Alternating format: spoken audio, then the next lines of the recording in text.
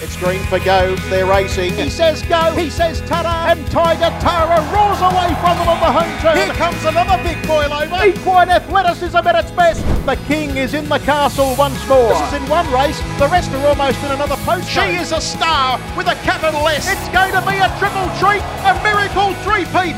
Ladies and gentlemen, you have witnessed history here at Menangle. What about that? It's getting right up on the sprint lane and it's going to bolt in.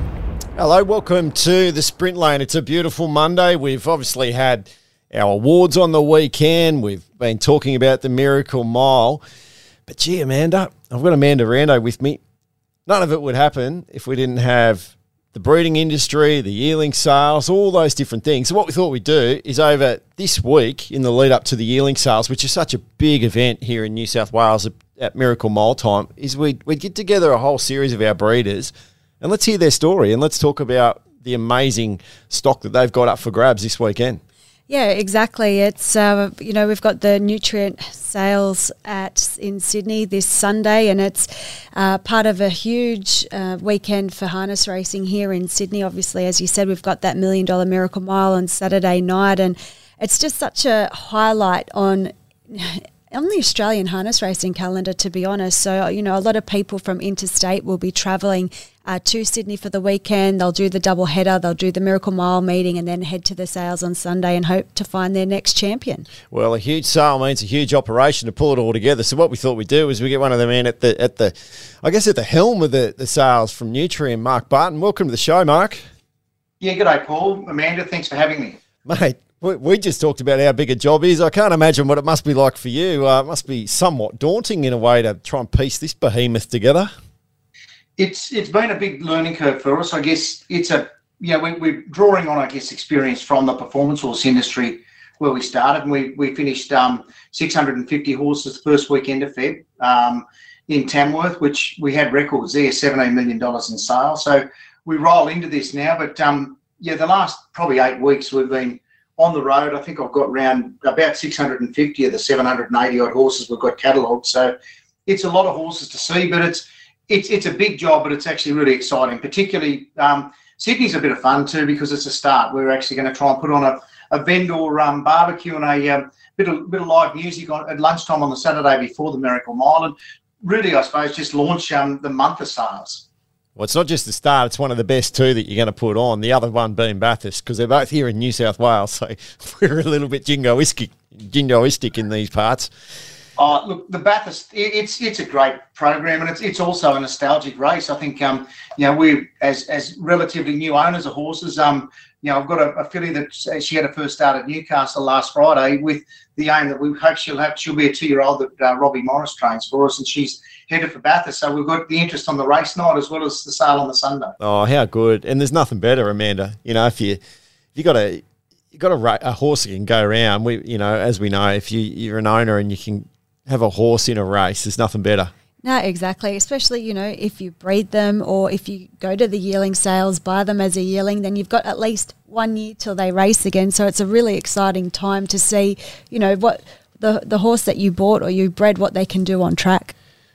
Mark, 235 horses up for grabs at the Sydney sales. That's a lot of horse.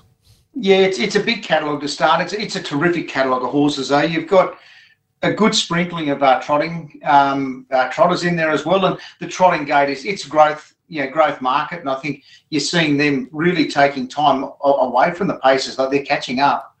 So that's interesting. Some really quality paces as well. Like you've got this year, probably the really impressive thing is the amount of new season sires, and we've seen two horses, Bettor's Delight Art Major, that have really dominated the Australian breeding industry for the last decade. They're both in their 20s, so coming to the end of their time, and I think that's exciting to see which of these newcomers is going to take that mantle. We need, we've got pace horses, like speed horses with the Mach 3 lines. There's Sun Beach, somewheres you're down by the seasides.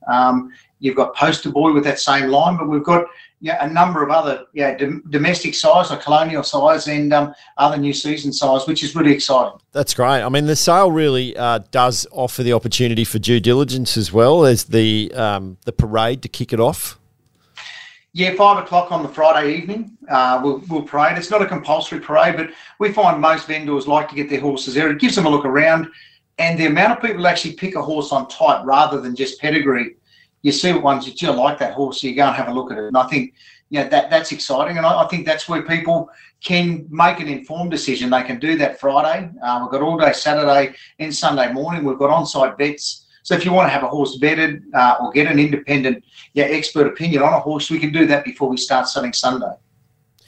What should people be looking for? Like let's say for me, I've never owned a horse, and let's say I was in market. What advice would you give to someone like me who's never really been in the industry before? Because I'm sure that there will be a lot like me who might turn up and say, well, I'm really keen to dip my toe in the water here.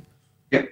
I think one of the things is if you're going to be a full ownership yourself, I come from a performance horse, camp draft, stock horse background, so I'm comfortable with what I look for in those. But in our case, we went and found a trainer that we had recommended. Try not to plug one trainer, but we found someone that was recommended. We then looked at horses that we liked ourselves, and then said, look, can you come and show us what you're looking for? So I think people that have been there and done it, are you looking for an early runner? Most owners tend to be, but I actually want a horse that can probably last time. I guess we want to have fun with that horse over an extended period. The market probably chases colts. I think there's an opportunity to get quality fillies that are affordable, and the filly money's good up until 3. And I think racing generally, we're looking to find more races for them as they get older. But then you've got that great opportunity as a broodmare later on too. Yeah, and there's also the opportunity with the Nutrien Equine race series we've got now. Yeah, the race series, which we've got a guarantee of 960,000 in this year, and every chance that'll be more than that.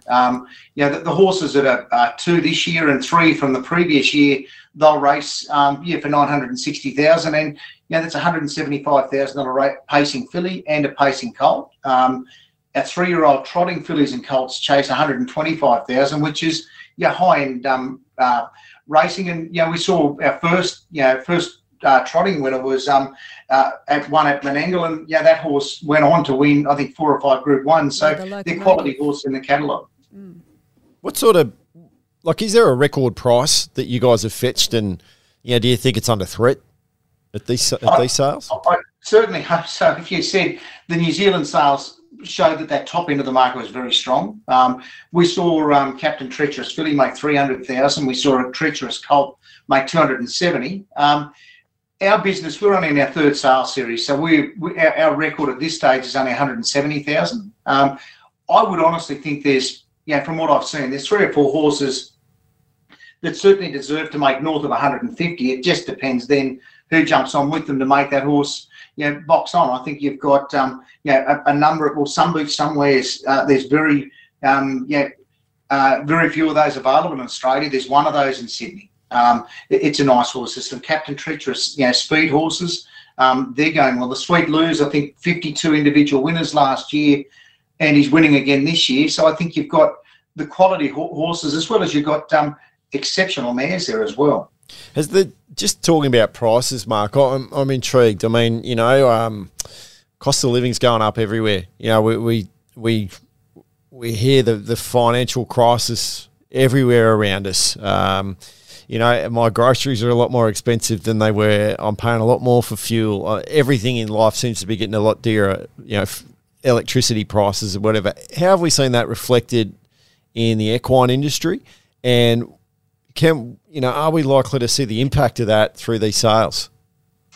Look, it's funny, isn't it? Equine markets, we always tended to draw a parallel between the Australian beef cattle market and the performance horse industry. And then we saw this year where that market went from 27 to 32,000 average, 90-odd% clearance, when the cattle market had a 25 to 30% reduction in value. So it was off-farm money buying those horses. And I think in this market, you've got your professional training stables. You've also got your professional breeders. It is a discretionary spend, but the sport does, luckily have some high-value owners that are prepared to invest long-term in these horses. And I think, you've got some big prize pools coming up over the next 12 months for these horses to get to. And I think that's probably the challenge. I don't think it'll be impacted as much economically as it will opportunity. So if there's opportunity for them to win money at racing, then there's great expectation that these horses will continue to rise in value. The one sale in Australia on the Gold Coast last month was very strong. New Zealand was strong. So I think we've got your prospects for a very strong market this year. Have you guys crunched some numbers around where it's going with the cost to put a horse up for sale and have a horse ready to race? Yeah, look, I see the standardbred breeder no different to a lot of our other customers, whether they're sheep breeders or cattle breeders. They're primary producers, so they produce a primary product that then gets given to someone to value add. So whether it's to grow out for prime lamb, grow out for a feedlot or live export, in this case we're getting genetically superior yearlings that are then prepped up and given to a trainer that's it's a raw product that they then turn into the athlete, the racehorse. I think if you look at generally agriculture's seen around a 20% increase in cost of production. So that's wages, steel, fertilizer, chemical, seed, feed, stock feed, all of these things, even just service fees generally, there's an increase in all of those costs. Veterinary supplies, that's gone up. So if you look at last year's averages for us at 37,000 with Sydney and Melbourne, we probably need to see our vendors getting around 42, 43,000 as an average to probably be level pegging with where they were 2 years ago.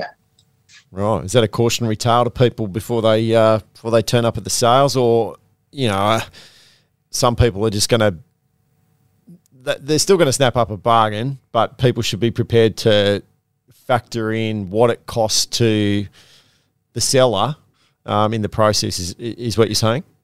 Yeah. Look, I guess there's always this an us and them mentality that buyer wants to buy the best they possibly can, and that's their right. And the vendor's got the right to reserve or the right or an expectation to get what they believe the animal's worth. I think what you find is equilibrium, where you find buyer and seller understand where the market is. For a buyer to spend money, they need to see, I believe, quality article, which we've got a great product, and the Australian breeders should be very proud of what they produce. The way we turn them out is exceptional. Genetically, we've got some superior mares in the country now. So I think we've got the product there that's raw. The racing opportunities for these horses, I think harness racing across the country, we're always looking to explore new ways to get opportunities for these horses to race. But if you look at what we actually see race on a weekend, your pinnacle racing, a big percentage of those horses in those free-for-all races this time of year in New South Wales have come from yearling sales, and the prep that goes into them. There's 3 parts started for the trainer. You put a set of hobbles on, and you've got a racehorse not just for 1 year. So in that investment, you look at your feed costs, your training costs, your spelling costs.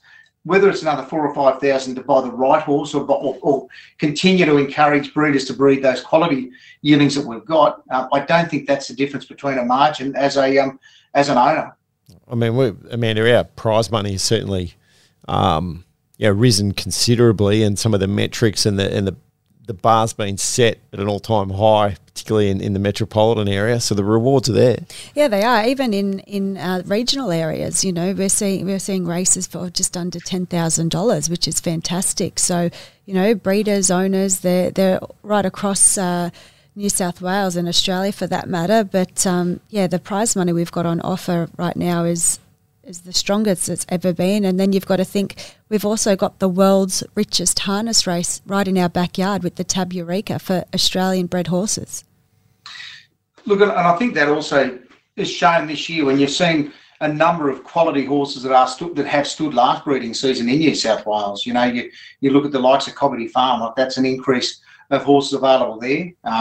We've seen the changing of the guard at Yerriby, but New South Wales has got some terrific incentives for people to breed horses that buyers in New South Wales can chase, not just your New South Wales, but your Challenge Blue for those entirely New South Wales bred horses, and I think there's some great opportunity there. Well, you won't see him in these sales, but Luke McCarthy, when he was picking up awards at the Industry Awards yesterday, let us know that King of Swing is booked up within 4 days. A full year, wasn't he? Yeah. Yeah, so, maybe when you said earlier we're looking for the next superstar sire, that's going to be an intriguing development as King of Swing's progeny start becoming available. It's one you got to be so careful not to just pick on one horse. But I think you look at him; he was a high class animal. You look at the international genetics that he carries. You look at the likes of Soho Tribeca, again a fantastic domestic horse. You also look at Poster Boy, the Lauriston bred horse. So they're three sides that have got terrific books. They've had quality mares. So I think that's it. We've got Art Major and Bettor's Delight that are in their twilight. So I'm sure one of those quality horses are going to come through and leave their stamp, not just as a superior racehorse, but as a superior sire. And I think that's an exciting chapter for harness racing in Australia. I think what's super exciting is we've got a heap of lot numbers, unnamed horses that we're talking about King of Swing and what a freak he was on the track. There's probably a King of Swing caliber horse is represented as a number in this book. Yeah. So who buys him, he or her, and it turns them into the superstar that their potential can take them to be. Yeah, exactly. There's you've got like horses like King of Swing, or even just top free for all horses all amongst this catalogue here, and that's the excitement around these yearling sales. You go to the sales and the sale ring, it's all in pristine condition. It makes you actually want to just spend money. You see these young horses and you just think, is this the next champion? Is this the next King of Swing? Is this that the my next mortgage? Four Reason? But that's not what we're not. No, but is that my mortgage covered on what this horse can win me? Well, that's the dream, isn't it? Yeah. So. Absolutely. It's interesting, like you look at a horse, talk about those ones, but Lochinvar Art, he was offered at Bathurst and passed in at a very modest speed, then sold and ready to run, and now he's an international superstar. He's over racing in the US. Yeah. And again, he was a horse you could have bought well under 25 grand at the time. I think with that, like you've seen recently, Lady Athene has been named the Australian Broodmare of the Year. And you look at the catalogue, our lot 98 from Brooklyn Lodge is the 3/4 to Max Delight and Major Delight. So you've got a betting line son rather than the Bettor's Delight, but that's an exceptionally well bred. And I've seen the horse of Brooklyn; he's an outstanding type. And like there's examples of that right through the Sydney catalogue where you've got full siblings, half siblings, and even 3/4 bred. So what I've also found, which is really exciting for Sydney, probably one of the strongest drafts of fillies we've seen in our 3 years in this. And I'm, like I say, I'm a real fan of the fillies because I think there's a lot of the value horses. Some of the big guys, they want to win American Mile, or they want to win some of these big free for all races which are dominated by the males. I think that the person out there that's got maybe a little bit more modest budget or even longer term interested in breeding a horse, I don't think we want to lose sight. You've got your big studs that are our backbone of our breeding base, but then you've got that 4, 5, 6 horse enthusiasts or family-owned operators that have still got free-for-all quality mares that are breeding elite, open-class horses as well. And the likes of the Johnson boys here in Wagga at Worthy Park, Matarenka, Dennis Howlett, they've got some fantastic mares, but not the big numbers, like 8 to 10, 12 mares. And they're the real backbone of this, not just the New South Wales, but the Australian breeding industry. Yeah, super exciting. So, mate, as we said, 235 horses up for grabs at these sales just here in Sydney, and obviously there's the Bathurst sales as well. And I know you've got other places around Australia that you'll be conducting these sales. We take a step back. When do you start organising something like, say, like our sales? When does that process start, and what's involved? Because it just seems like a mega process. It's a big program because we go out for the market in August again. Asking people to nominate the 2024 catalogue. They're big weanlings at that stage. They're not even turned 1 year of age. Like most of them are going to be a November file or November-December files, a lot of them. So in August, when they're only 9, 10 months of age, you're picking your draft for, is it a Sydney horse on its page or on its type? Is it going to be well enough grown for the early sales? I know we'll see some of the New South Wales eligible and bred horses. Might be a December or January file. They might keep those back for one of our later sales, which is a good balance, I think, where it gives people options. But that starts in August. We then come back with proofs by early October. We then get the catalogue locked in stone to go to print in November, so that we've got a catalogue out before Christmas. So it's the wheels turning the whole time. We finish our last sale first week in April in Victoria. Then we look at an online, brood mare ready to run, mix online in June. And this sort of July is probably a take your breath, and we're back into it and starting I guess reviews of what we did well, what we can do better. And also, trying to find, what are the sizes that are going to get used next year. Not that we want to influence the breeder, but it's just exciting when you start getting into the new breeding season, September, October. What are people joining to? What are the books like? You say, that Luke's told you they've already filled their book for that horse. So if I've missed him, what's the next horse I go to? And I think that's exciting. Yeah. What do you love about it, mate? What is it about the whole process that you just love that makes you want to get out of bed in the morning and get to work?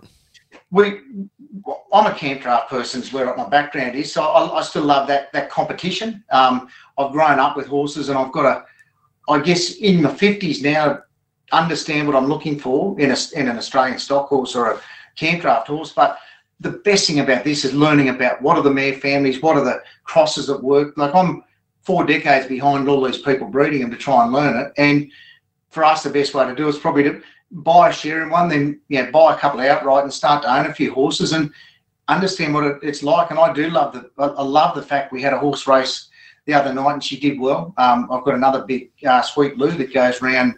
He should try it again and race again, a 3-year-old, but he's looking to go to Bathurst too. So 2 very different types. So getting to understand that as an owner, how it feels. So I think learning the genetics, understanding form and function. Like a bloke teaching me about horses years ago made the comment, beautiful is what beautiful does. And they're different things, form and function, for a camp draft horse versus a harness racing horse. So you do see subtle differences in body shape. And I guess like you want a different body shape to play AFL as you do to play rugby league. So I think understanding what is that what are the features that make a horse successful. Yeah, good point.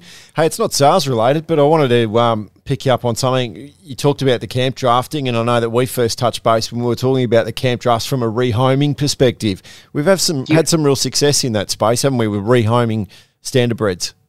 Yeah, we did. And look, it was what was actually really fun on the weekend. There was a horse called Mondo Sports that a good mate of mine was actually judged the camp draft we were at on the weekend near Cootamundra, and he actually put that horse through the rehoming, a fella called Wyatt Young. And the lady who won the ladies draft is actually, her family are from Beechworth, but her and her partner contract muster in the Territory, and she was on Avon Station, owned by Australian Agriculture Company, and she said, we did a group of young jackaroos and jillaroos, like a pre-muster school there a couple of months ago, and she said this horse with the brand come in, it was Mondo Sports. So there's a couple of them up there on Avon Station they're out contract mustering, and there's a number of them that actually we did camp draft and were placing up in drafts. So I think that the guys and girls that did that did a great job showcasing it. And I think what we found, choppers over the top of mustering, I think they're robust. They can handle 20, 30 Ks of work a day.